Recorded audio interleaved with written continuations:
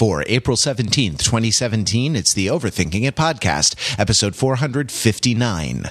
The Fate of the Furious. Having a kid isn't a 10-second race.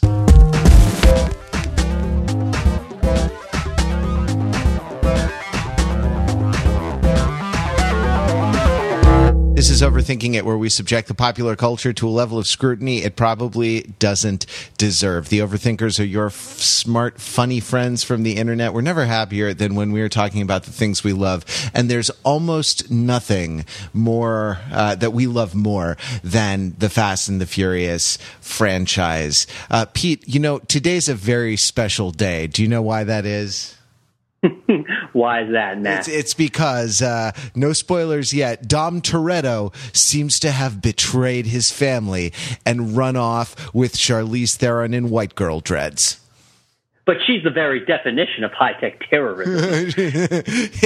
She absolutely is that. I'm Matt Rather. That is Pete Fenzel. This is one of our storied two-handers. This is the culmination, the high point, the climax of Family Month on the Overthinking It podcast, though there may be some denouement and fallout next week. And we are talking about The Fate of the Furious, starring Vin Diesel, Dwayne "The Rock" Johnson, Michelle Rodriguez, and others.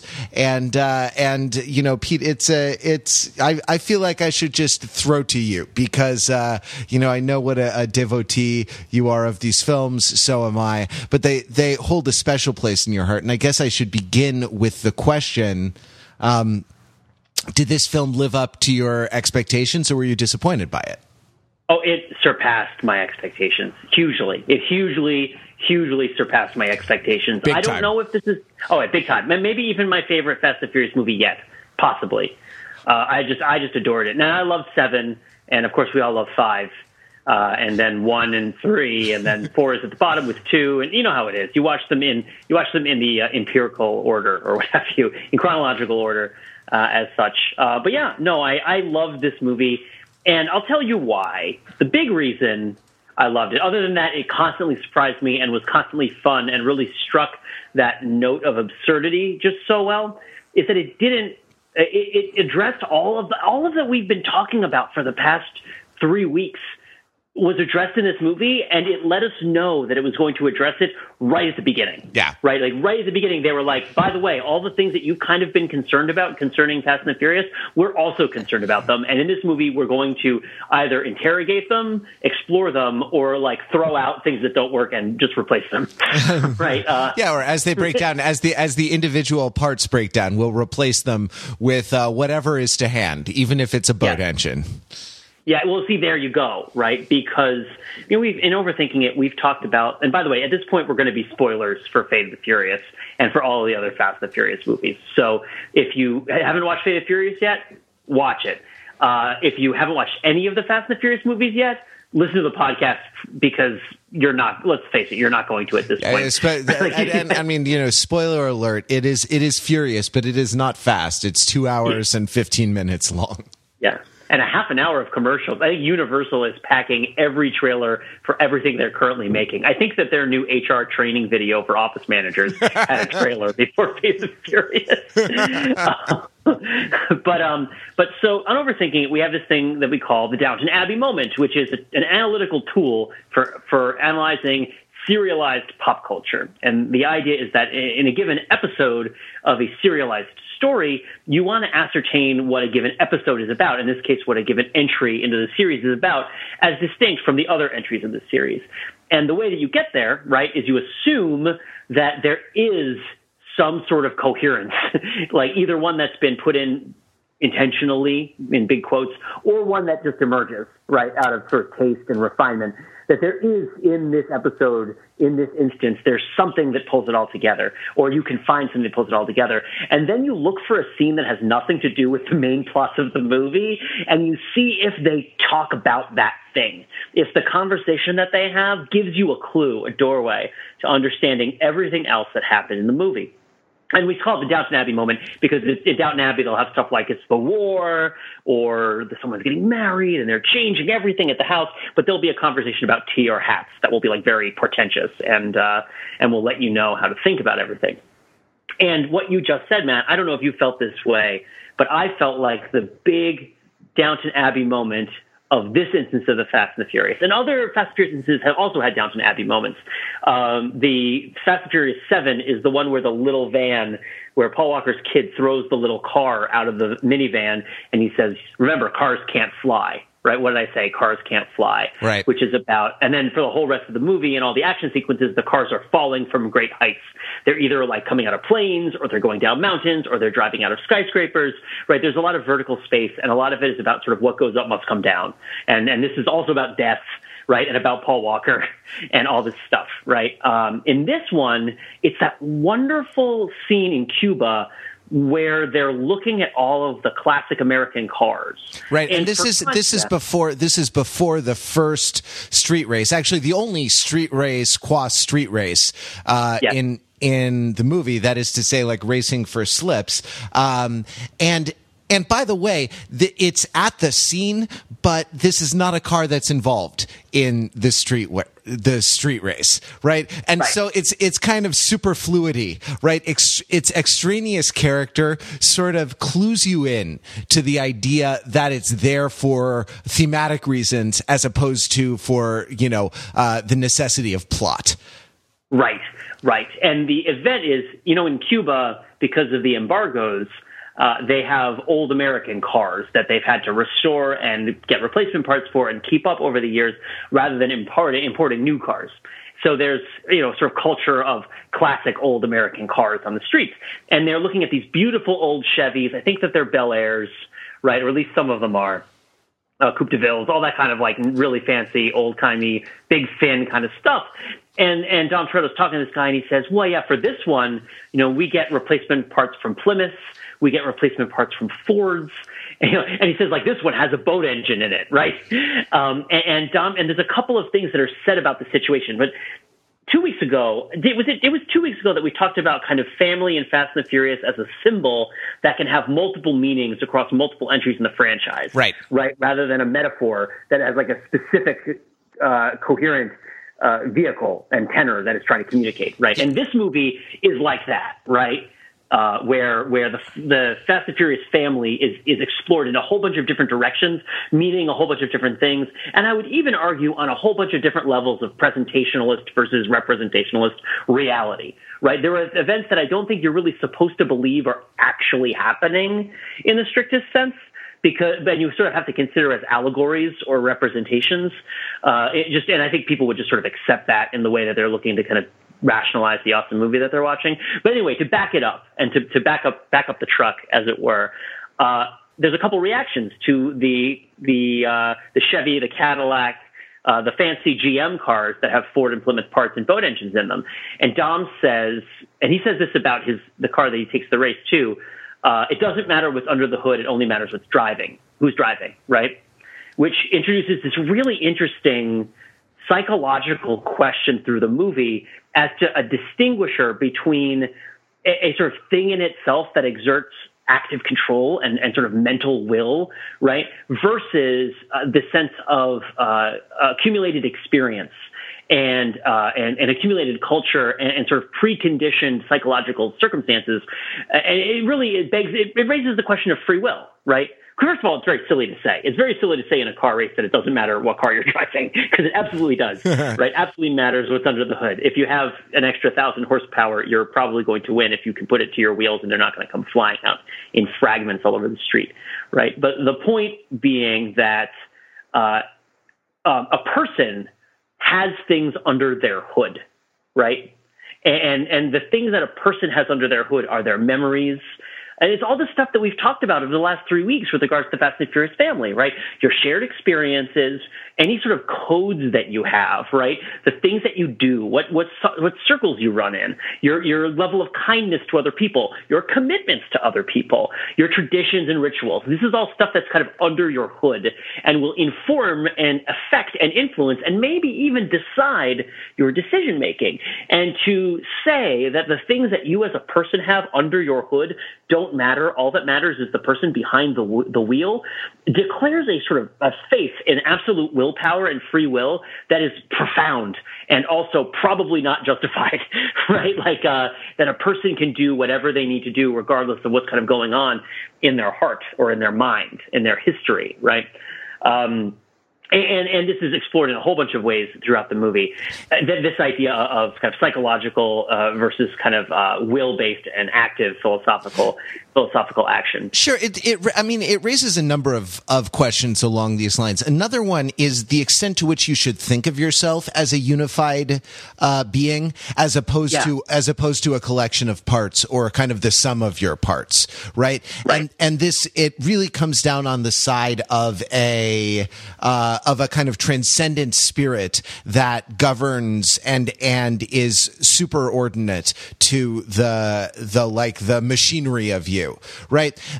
Another thing that it does, though, is I think there's something to the fact that the father and the son maintain this car together, right? And that the father and the son are kind of a machine working in unison, and the car is a machine working in unison, right? And so, like, to a certain extent, what you say is right, that there is a division. There's actually a hierarchy proposed between not just a division with values assigned, a higher value placed on the driver and a lower value placed on the car, even to the point of, like, it doesn't matter what the car is. But then there's also this sort of blurring of that line, because the car is the labor that goes into the car. You know, it's almost like the car is who's driving it, if who's driving it has been maintaining it all of this time. And, like, I believe that Dom could not have won that street race if it was not a Toretto car, if it was not a Toretto jalopy, that he was driving, and had it been just some rando on the street who gave him his broken down car, right? Like the driver is more important than the car, but to a certain extent, the reason that works is because the driver is the car. There's also, we talk about sort of family structure and sort of non-traditional family structure, and we can't sort of get over the kind of the original mission statement of the first movie, which is political, which is about sort of people who fall on the margins of society, being entitled to be respected and to be valued and to have their quote unquote alternative or their quote unquote not average lifestyles or lives experience taken as legitimate and taken as meaningful. And the fact that the engine has all of these parts in it, right, to me rhymes with the idea that the family has all of these sort of non-blood relatives in it, that it's kind of a family of choice, or a family of experience, and the sort of the mixed ethnic makeup of a lot of the members of the family, right? Like is important. It's of utmost importance. Yeah. The whole mission of what they're doing at this point. Yeah. And that like, this sort of thing, with one exception that I want to get to later. This film, it's not so much that it bashes the traditional family, because the Brian, Mia, and Lil Baby Toretto, right? Like Mia's baby.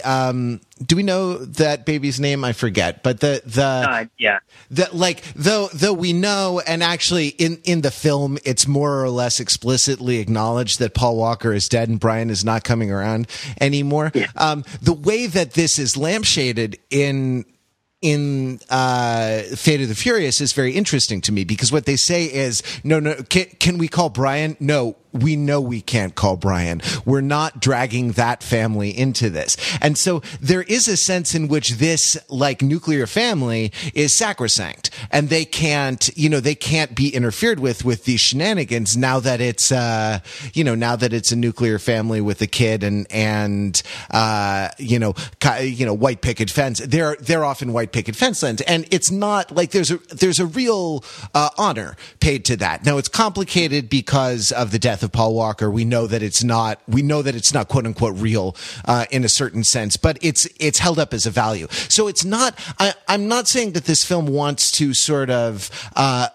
elevate the heterogeneous family at the expense of the quote unquote traditional family, but it wants to elevate the heterogeneous family in its own right, and kind of for its own unique set of virtues. And this is true except for one thing, which I want to talk about later. Go ahead. Yeah, but for the most part, what I'm saying holds. That like the engine is made up of many different parts. The family is made up of many different parts, even if the parts weren't intended by quote unquote nature to go together. Have you noticed I'm saying quote unquote a lot? There's scare quotes. I want to problematize pretty much every word that I'm saying. Well, it's all problems, right? But then you just need the right team to bring the solutions. So, and there's a couple other things that are said in the Cuban street race before we move on that I want to acknowledge. One of them, and it's about where we start, which is what we talked about 2 weeks ago at the beginning of our kind of 3-week sojourn, where Letty says about the car that Dom is going to race in the Cuban street race, which is made up of a whole bunch of, awful parts, and Dom has been jerry-rigging it, right? To with a ridiculous, this is like a turbocharger. I'll just pull this soda tab and my car will super boost. And Letty says, it's a bomb, right? And then Dom says, it's fast, right? And then Dom says, I only need it to go a mile, right? And I feel like these 3 lines, they tell you where you are in the Fast and Furious franchise right now, because the current movie is coming off of this very solid end-stop ending where Paul Walker and Vin Diesel drive off into the sunset in opposite directions, and it ended on its own terms, and that was great. But where the rest of the story is a huge mess. And as we've talked about, we don't need to belabor those points again.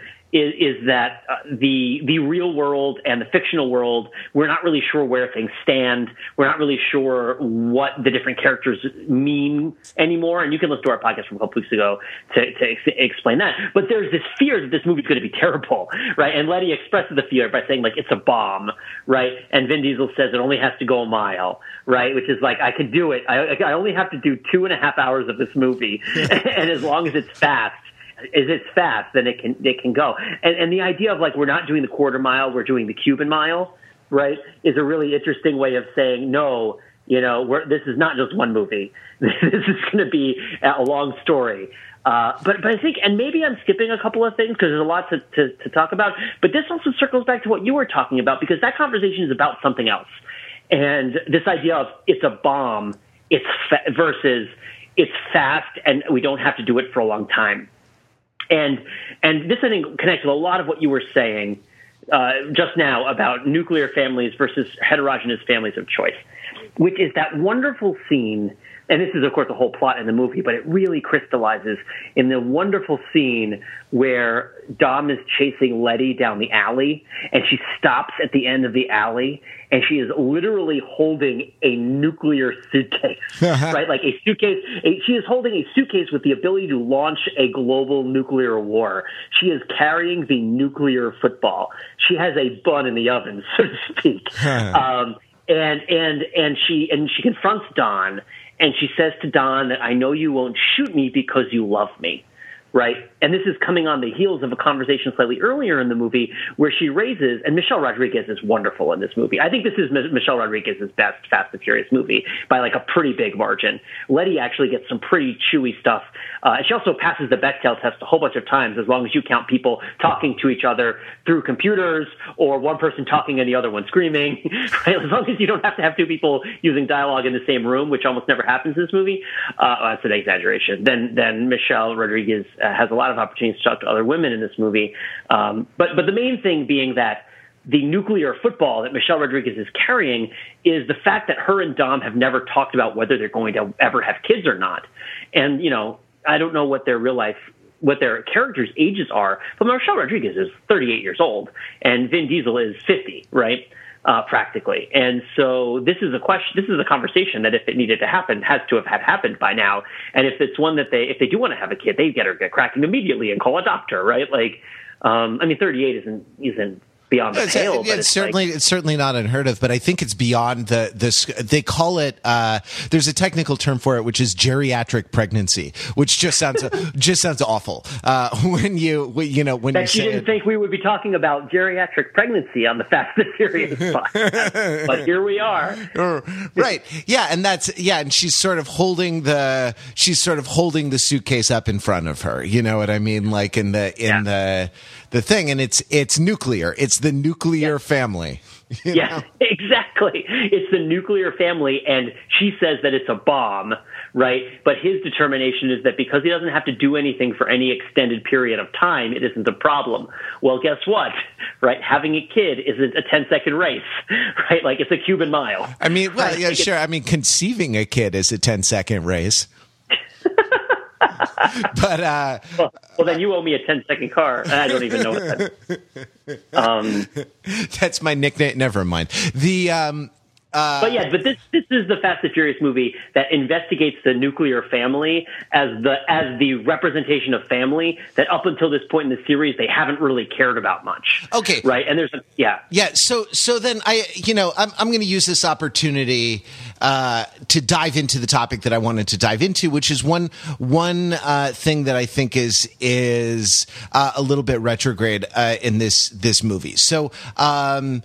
Dom's old. This is not the most progressive movie ever made, by the way. So, like, some of it's going to be retro. Yeah, sure. I mean, there's a lot in it that I appreciated, actually, especially along the lines of the kind of the racial mix and some of the way the kind of the team of good guys versus who the bad guy is and stuff like this. And actually, there's an interesting reversal in what I'm about to say that is a little interesting. That bucks the kind of tiresome. That bucks tiresome history and trends on the one hand, even while not doing it on the other hand. But Dom's old flame is named Elena, right?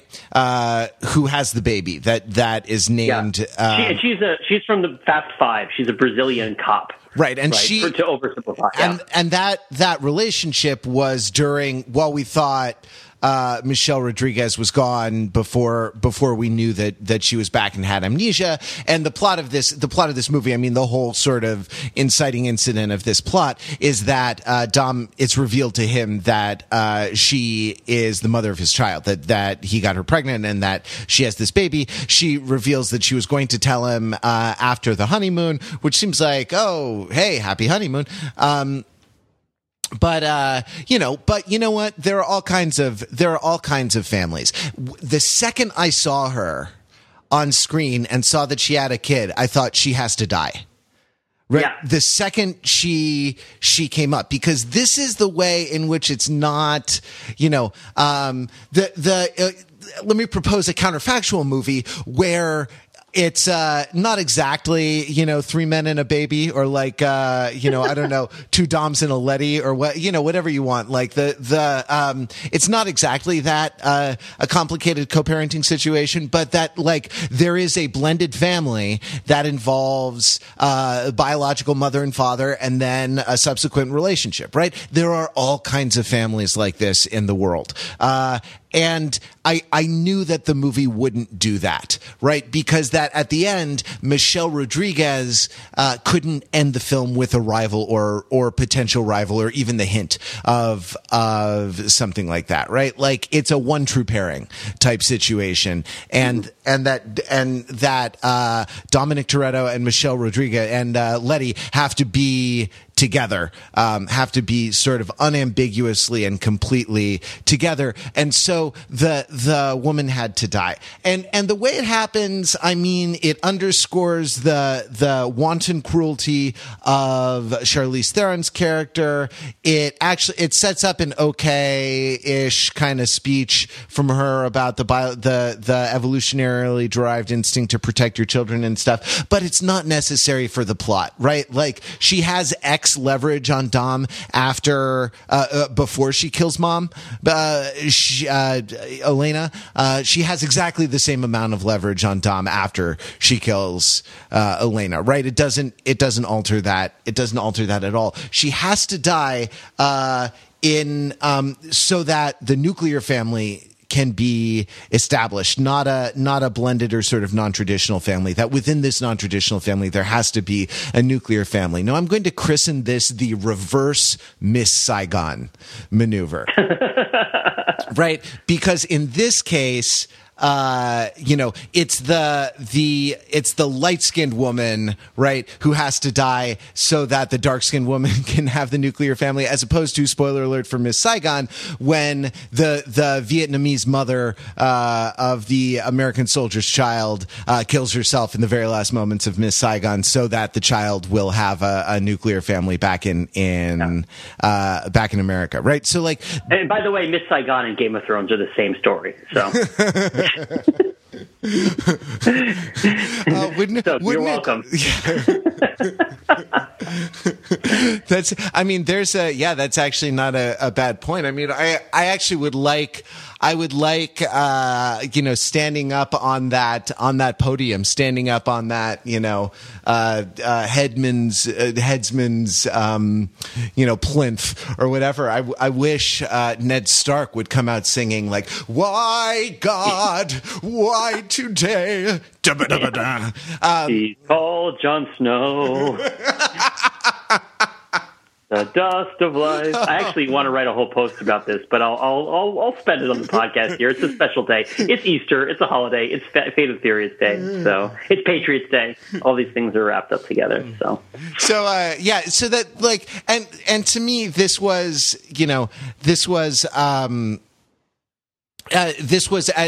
both an interesting thing. Now there is a long and sort of sordid tradition in movies of a sort of non-white woman having to be sacrificed in order for the white woman to be happy, right? At the end of the movie. And to a certain extent, this was the opposite of that. But like, I can imagine the story where like Elena joins the crew, right? Like joins the sort of floating party, orgiastic, free love, heterogeneous family, and that can't happen. That's sort of not where its heart is. And this is the kind of the strain of traditionalism that I was referring to, in The Thing. It's a minor, I mean, on the scale of the film and some of the things it does, it's a minor quibble. But it is like, it is an interesting thing in a film that is like, it's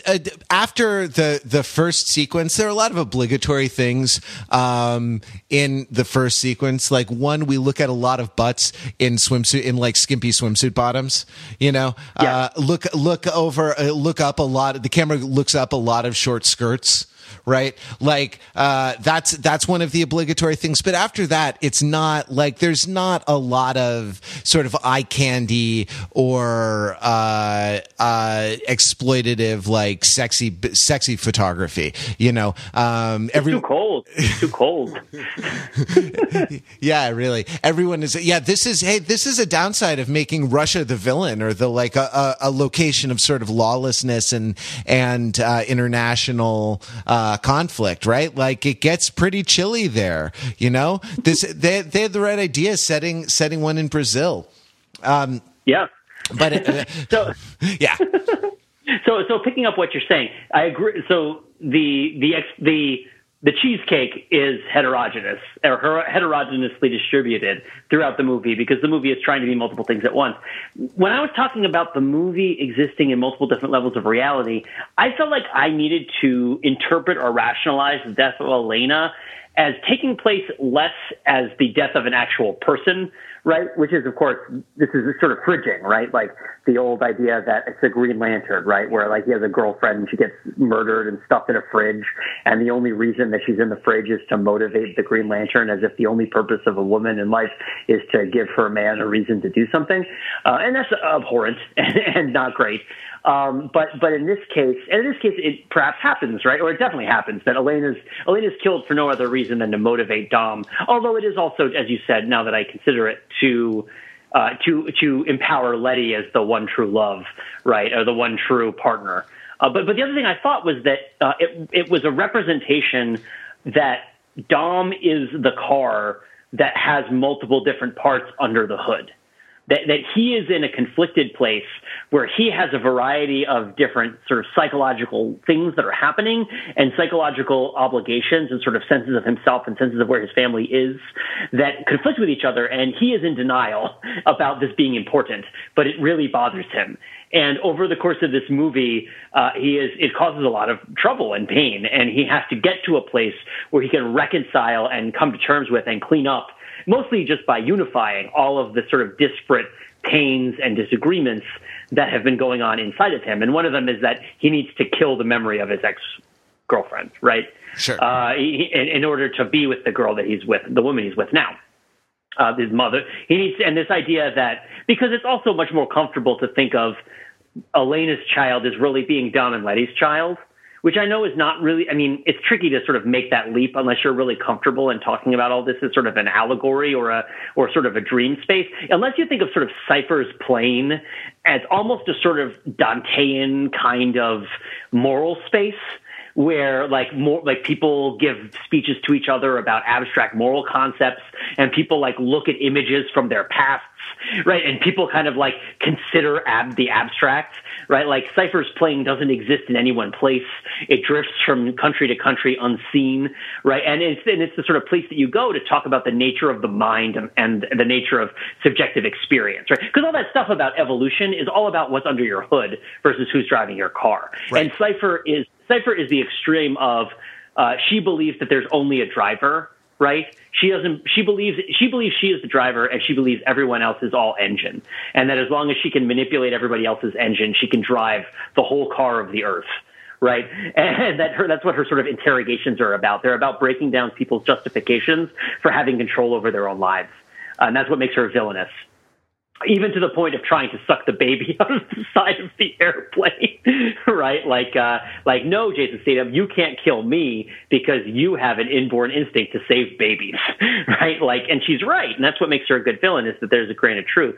But I just thought that, especially because she's behind glass, like Elena's behind glass, and she's in darkness, and then she sort of gets lit up by recollection. It sort of felt to me like I wanted to interpret Elena's presence and death as Dom saying, I'm not ready to have a child with Letty because I am still not over this very strange and extremely intimate relationship I had with this Brazilian cop years ago while remember Letty? We thought Letty was dead and then she had amnesia. Let's not pretend that that's not something that happened in these stories, right? Like Dom has been through a lot.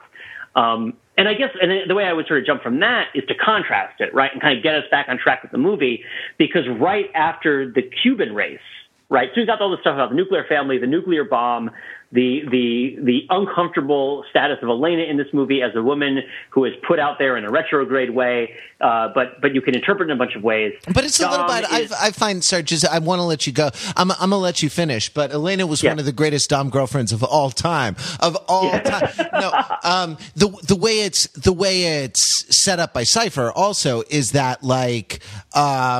I'm going to have Tormund Giantsbane kill your ex because you chose Yeah. Letty over me. And so it's it's kind of like the substitution of the one for the other is set up at the level of like realistic plot. And then at the level of kind of allegorical, at the level of allegory or representation, as you say, I find what you're saying, I find what you're saying sort of convincing. I mean, it doesn't, the film doesn't maintain what we might call a consistent distance from reality. No, nor a consistent velocity. Yeah, it's almost like it's, being chased by a heat-seeking missile across, a frozen lake, and then up a hill, and then does a 180. But I'm sorry, after we do the Cuban street race scene, the only street race in this film, we are taken to one Dwayne "The Rock" Johnson giving an incredible pep talk, the likes of which I wish I had received in my young club soccer career.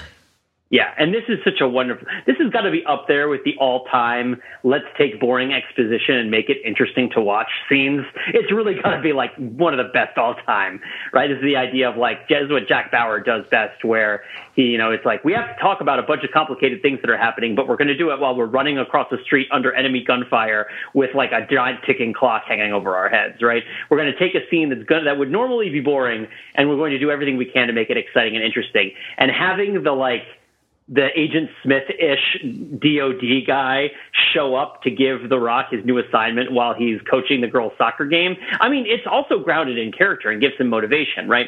And it's just such a wonderful exposition scene. But what I'm saying, when I bring it up, is that The Rock and the girls have that wonderful, I'm assuming it's Samoan war chant, right? Because that's The Rock's Polynesian ancestry, right? It's Samoan for the most part, I believe, because he's part Samoan, he's part African American.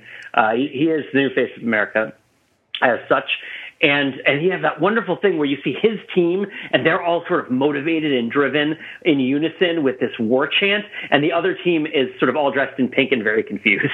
and you know what that says to me is that says, okay, so Dom is the Cuban Cadillac that has a boat engine in him or a bunch of Ford and Plymouth parts that have all been cobbled together over these 8 movies. And he doesn't really know what's driving him anymore, but he's confident that as long as he keeps going fast, he can keep getting through every problem that he intersects with. And this is the movie that's going to test that, right? But this idea that Dom is the conflicted one, and The Rock is the Chevy to the bone, right? The Rock is like all stock parts, right? Like, he isn't, but the idea is The Rock has one motor. Right? Yeah. The Rock has one motor and one driver, and they are the same. He basically has a hydraulic switch that goes directly to the crankshaft, right, or something along those lines. And he just pounds it with his arm. He doesn't even need to use gas, right? It's just like The Rock is all both history and will. It's all character and intention. Hobbs as a character, the whole daddy's got to go to work, and he wants to shoot, he wants to participate in the fight so fast that he breaks the cast right back in Fast and Furious 7 to shoot the minigun at the helicopter with a broken arm that he got from falling out of a building.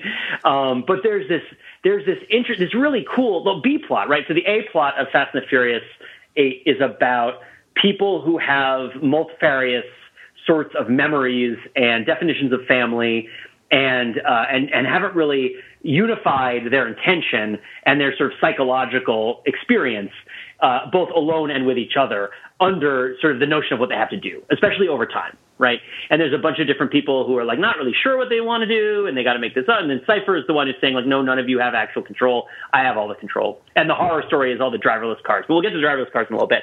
The B plot is about people who are utterly certain about both themselves and their families. And it's kind of a bromance involving all these people coming to sort of like each other and appreciate each other for who they are, right? Because the movie starts it out in a place where they're hostile to each other because of what side they're on, right? This is the Rock's Jason Statham plot, which becomes the Jason Statham Dame Helen Mirren Gaston plot, which is just amazing, right? Which is, and it starts with the Samoan war chant that there are people in the world who are so certain about their families and their heritage that it really motivates them, and it really makes them feel at one with their intentions, right? And that these people exist in the Fast and Furious universe alongside the people who are kind of adrift because of their lack of material privilege, traditional families, right? Like the Fast and the Furious are also sort of the young and the restless. They're also the bold and the beautiful, right? They are the general and the hospital. No, not quite that one, but they're the sort of the young and the fast, and they live fast and they die young. They're the kids in America. They're I can say it over and over again, but they're the Lost Boys, right? Is really what they are. They're the Lost Boys from Peter Pan, and Dom is their Peter Pan, who is their sort of surrogate adult who's supposed to lead them. But The Rock isn't like that. The Rock isn't a lost boy. The Rock is very much found, right? Hobbs is a man who has found himself because he sees himself in every mirror he passes because he's enormous, right? Like, and that's just sort of how it works. And having Dom's certainty about his adopted family and Hobbs' certainty about his own identity has been a wonderful interplay. When they're adversaries in Fast Five and they become friends, right? But then this other plot is about, The Rock is really certain about himself and his family and who he is. And then Jason Statham is really certain about himself and his family and who he is. And then they hate each other because they see each other as frauds. But then they come to appreciate that the other person is actually being genuine, at which point they become friends, at which point they end up on the same team, at which point they both go home to their families, right? Like, in various ways. And I just felt like that was a wonderful little kind of crosscut, right, against the main message of the story, which is sort of taking you from a place of uncertainty to a place of certainty. And this one is taking you kind of from a place of certainty to a place of belonging, I suppose, or I guess what, to a place of peace.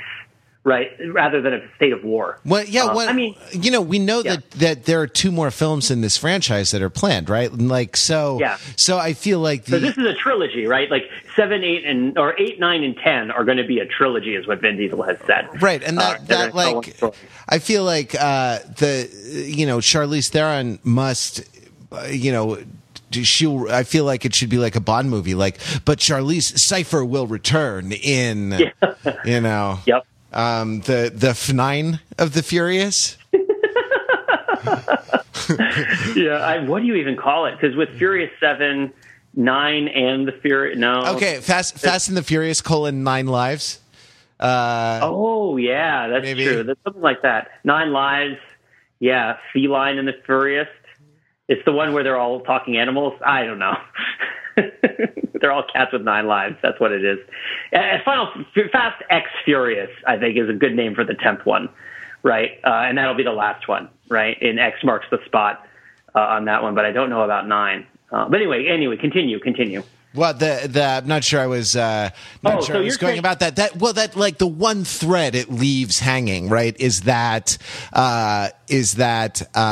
Charlize Theron is gone. Otherwise, like just around that table at the end,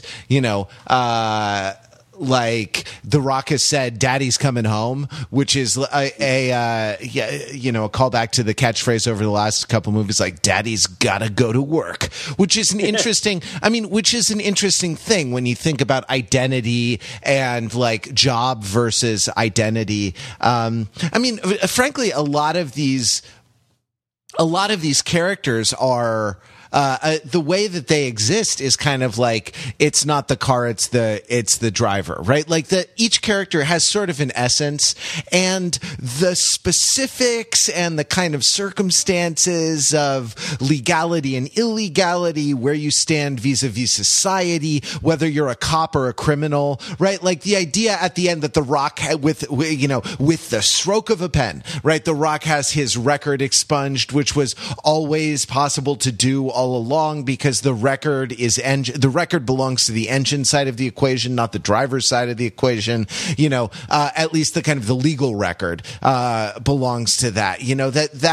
But it doesn't matter because cop or criminal, Dom is always Dom. Cop or criminal, The Rock is always The Rock. Cop or criminal, Letty is always Letty, right? And this was part of the amnesia plot, like even if she's still Letty whether she remembers she's Letty or not. It reminds me of one of my favorite things that you say to like infuriate a infuriate a middle school student if you ever have like the unique pleasure of teaching them, right? And this is a sort of a joke or a trolling story that's, I think, apocryphally attributed to Abraham Lincoln, right? So how many, if you call a sheep's tail a leg, how many legs does a sheep have? And the slack-jawed adolescent in front of you will say, well, 5. And you say, no, even if you call it a leg, it's still a tail.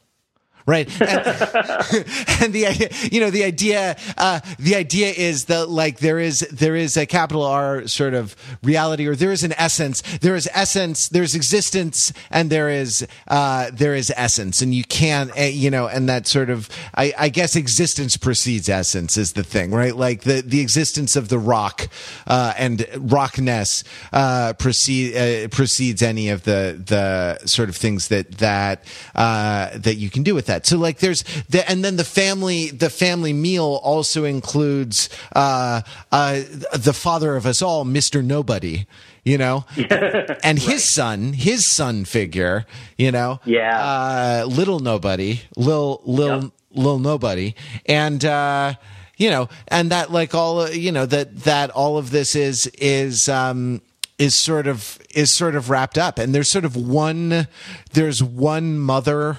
There's one Wendy and a lot of lost boys. And even like in sort of rejecting, Missandei, handmaiden to Daenerys Stormborn, first of her name, the Unburnt, the Dragon Queen of the Andals and the First Men.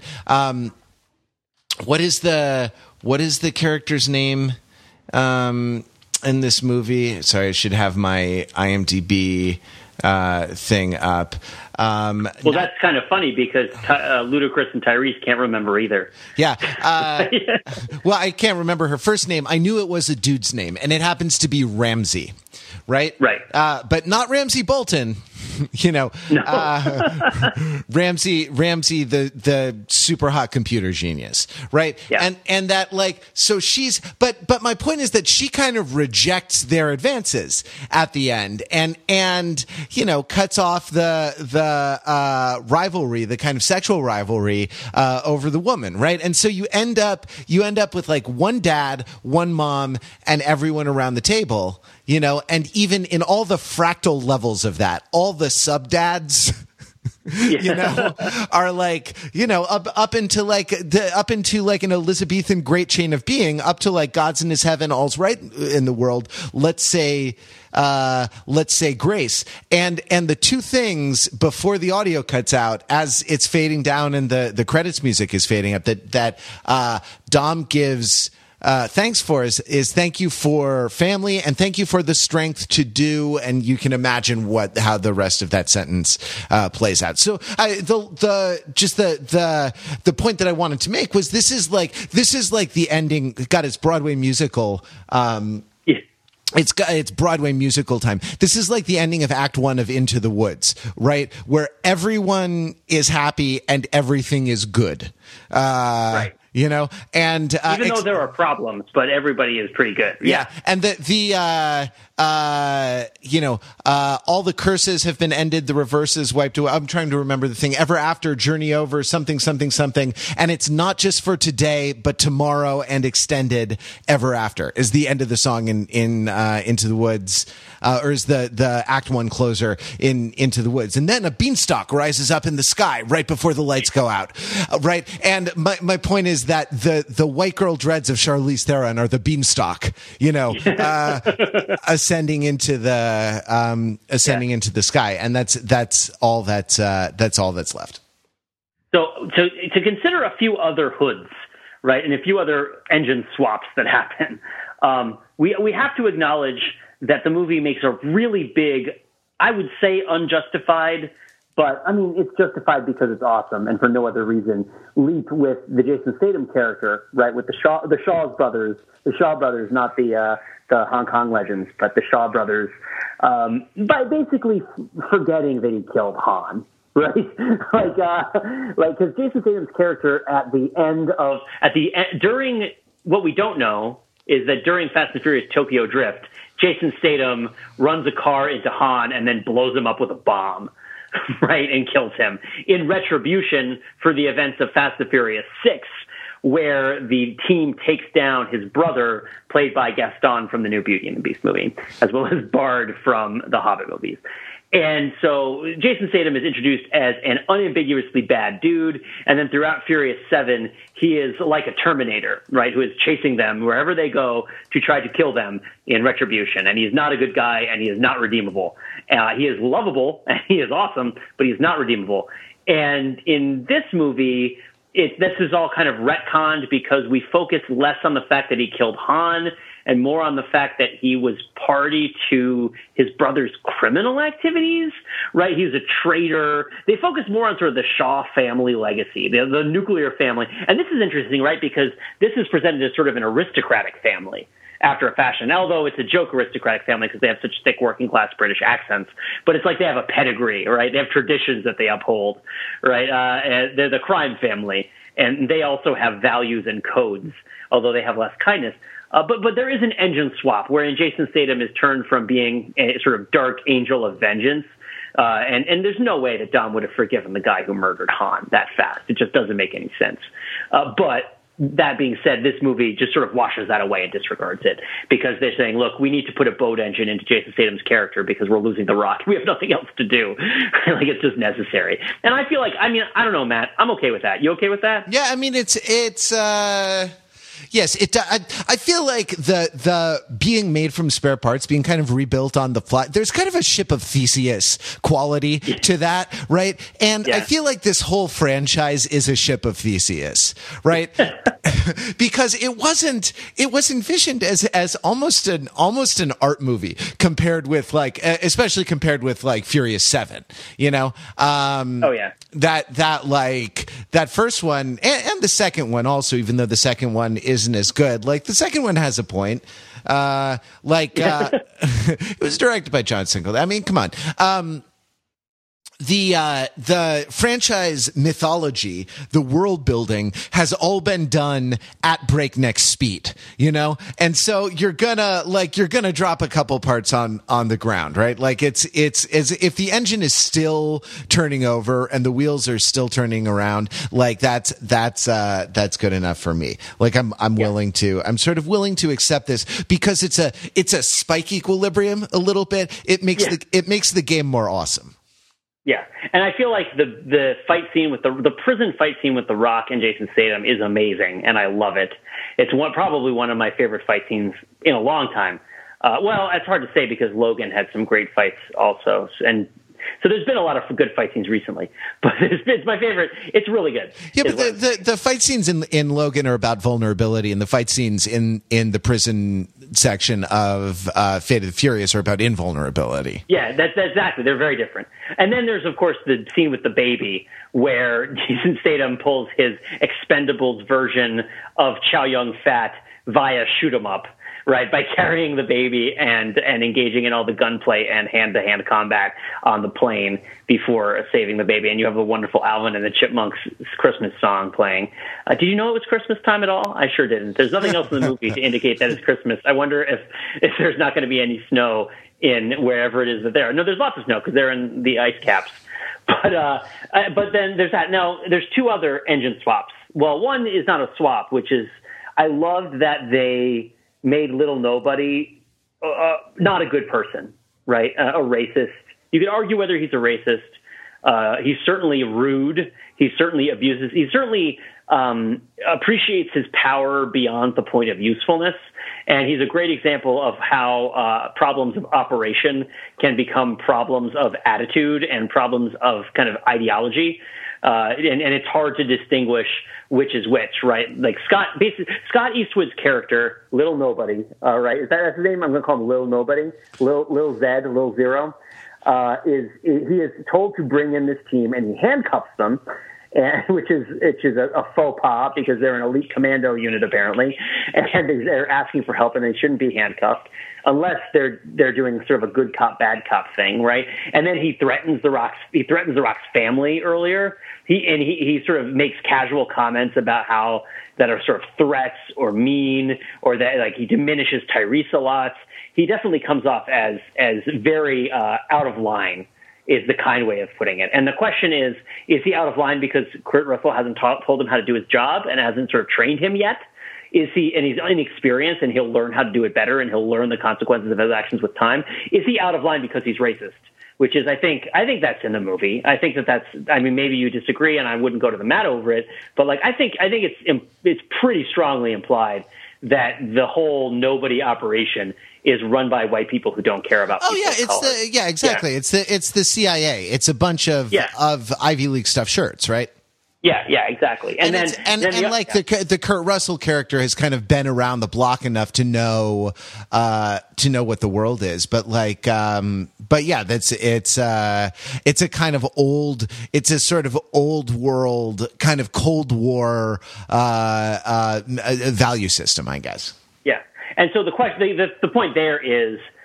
You might be okay with where the car's going, and you might even be okay with who's driving it, but there is some troubling stuff under that hood for the Fast and Furious team, and I am cautious about seeing them around the table at the Grace, right? Because those are people that could betray you at any moment just because they're told to, right? And they don't trust you. You could even see like Scott Eastwood going rogue and helping the Fast and Furious team against. Oh, by the way, my favorite car. People ask me what my favorite car in the movie was, and it's probably not it's not one of the really awesome cars.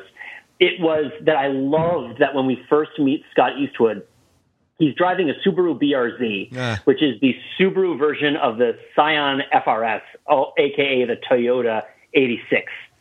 And this is a sports car that is made to be relatively safe to buy for teenagers and young adults, right? It is not supposed to be fast. It is not supposed to be dangerous. Furious. Yeah. What's up? It's not supposed to be fast. It's not supposed to be furious. No, but it's supposed to be stylish and a little bit more fun to drive, sort of like a Miata, but not a convertible, like is sort of what it's competing with. And it is not the hardcore gearhead car, right? That you would certainly not the hardcore gearhead Subaru. And then when he tells everybody you can, and this is the Brian O'Connor being the guy driving the Subaru is the Brian O'Connor spot on the team. If you're driving that kind of car, and so like a rally car kind of thing, because he would drive the Honda and the hatchbacks and stuff. But then when he says you can have anything you want, he switches to a Subaru WRX. I think it's a WRX STI, which is the sort of Yabo gearhead Subaru, which is the all-wheel drive, high horsepower, no comfort, right? Like track day car. There's a lot of grades of it. There's a lot of trims of it. But going from the BRZ to the WRX is kind of a poetic ascent that I felt was very subtly worked into the film, and I appreciated it. I just wanted to point out that I appreciated it. There's other things about the cars that you might appreciate. Feel free to comment on my comments. But I'm just saying that under their hood, there's not something that you can't trust. And the other thing is I want to talk about the driverless cars. Yeah, that's before we stop. Let's definitely hit the driverless cars. I mean, this podcast may be too fast and too furious, and we may have to revisit some of these things next week, but we can't let today elapse without talking about that. And I just want to point out that like the driverless cars fit into this dichotomy that I've been proposing of sort of one versus many, right? And that like, is it one thing or many things? The thing that came to mind more than any other cinematic reference was all of the Beatles in The Mummy. Right. And the way all the Beatles, the kind of the swarm of Beatles, would like overwhelm you. And the idea of the sort of the column of, or sort of like rushing water, the kind of the column of cars coming down the street, going around, has this same kind of like, has this same sort of like, they have a collective force and they have kind of an individual horror as they kind of scurry, along the streets of New York. But it's a fear of sort of drone warfare. It's a fear of driverless cars. There are a lot of things kind of encoded in this one image. How did you react to it? Well, I mean, I loved my favorite moment in it other than just the fact that it existed and that we find that we already have the horror scenario for driverless cars fully throated and singing on screen was just glorious. Right? This idea that all the how much do you think Chrysler paid to have all of its cars hacked in this movie? I know that, which is of course Isn't that funny? Oh, that is funny. But my favorite moment was when there's one of the cars are falling out of the third or fourth floor parking garage / showroom or whatever that is, right? And they're crashing to the streets below. And there's a moment where it shows you in mid-flight the backup camera for one of the self-driving cars, and it flashes because the backup camera is picking up the rapidly accelerating street below, and it flashes red and warns you that it's about to have a rear collision. Yeah. and it is just such just an undercut. And I loved it because, well, first of all, if you think about the distance between drivers and engines, right? This idea that that the driver of the self-driving car is not much of a driver, and you can't trust them, right? Whatever sort of algorithm is deciding where the self-driving car goes is very secondary to the engine, the machinery of the car that propels it forward, right? This idea that there is very little agency. The agency is very timid and small. Well, it's not human, and what you do is you take the driver and you make it part of the car, right? And by doing that, the car's ability to go becomes inseparable from the car's ability to control itself, and you can interpret that in a bunch of ways, but I took this to mean that the ability of the car to control itself has been much diminished, right? Or the ability of the car to be controlled, right, by anyone has been much diminished because the control aspect, and again, I'm not saying control, I'm really talking about agency, right? And the car is not just a car, and Fast and Furious, the cars are never just cars. But it's this wonderful idea that you can take personal agency writ large, and you can imbue it through what you're talking about, the one-to-many, right? You can iterate it, you can repeat it, you can make it uniform, you can make it collective, and you can take your sort of iterated, aggregate, collective version of human agency, and you can bake it right into the pudding of what makes everything go. And what you end up with is really bad, inadequate human agency, right? You don't just end up with you end up with a really strong force that everybody goes in the same direction, but you end up with a sort of childlike inability to make meaningful decisions the right way. Yeah. Right. It's sort of the cars are sort of fascist, right? The cars are all driving the same direction. They don't care about who they kill. Right, they need to do what they need to do, and they're led by this cult of personality by Cypher, who controls them, through the various machinery that she has. I just thought it was a wonderful specter of terror and horror, and I think it plays really well off this idea. Right, and it's the kind of the unknown, because people who are sort of gearheads who like to kind of swing a wrench and work on their cars will bemoan, right, the fact that to work on modern cars, you more or less need a computer peripheral that hooks up to the data port on the car, because anything if they even give you the code to access. Yeah, exactly. And that so that your ability to kind of tune up, to work on, to swing a wrench, to fix your own, even just do an oil change a little bit is sometimes a little obscure. I tried once to jump. I was trying to jump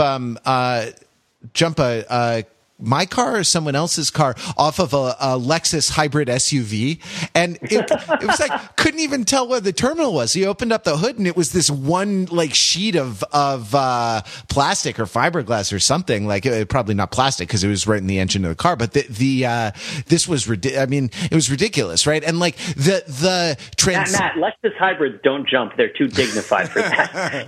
Well, Lexus hybrids can't jump. I think there was a movie about that, but the horror, right? The horror has to do with losing control, moving from a sort of hobbyist, maintainable universe to an incomprehensible technological universe. And this isn't even the real horror, which is when the Skynet horror, right? The cars start controlling themselves. But it represents sort of a new force in the Fastiverse, though it's akin to sort of God's eye, right? Like locating it in cars and in like driverless cars is an appropriate and sort of neat little move. Yeah. Yeah, we might come back to it. And it's interesting that you mentioned Terminator, because there's a lot about this movie that feels similar to Terminator in the way that it deals with metaphors about children and parents and the future. Right. But yeah, maybe we have to revisit this when Mark's around, when we have our family together, to see what he thinks about it, because he's a big Terminator expert. Definitely. Well, excellent. Pete, we might just need to back this car into the parking space, the podcast parking space. But we're gonna have a great conversation in the show notes, in the comment section on this. I really enjoyed having listener feedback that was the basis of the last episode. So I would like to do something like that again. It was just really fun to sort of talk with you and involve you in the conversation between me and Pete, and we might do something like that. And I'll tell you all about it when I see you again on Overthinking It, where we subject the popular culture to a level of scrutiny it probably doesn't deserve.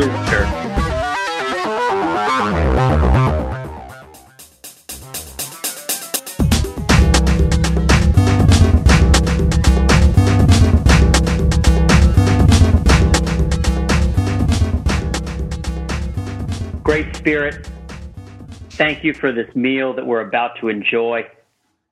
Thank you for the friendships that have carried us along the way, and the family that we bring with us, whether it's the family we're born with, the family we make, or the family we choose. Thank you for our shared history and experience. Thank you for our commitments to each other. Thank you for our codes and kindness. Thank you for everything that brings us together. And most of all, thank you for fast cars.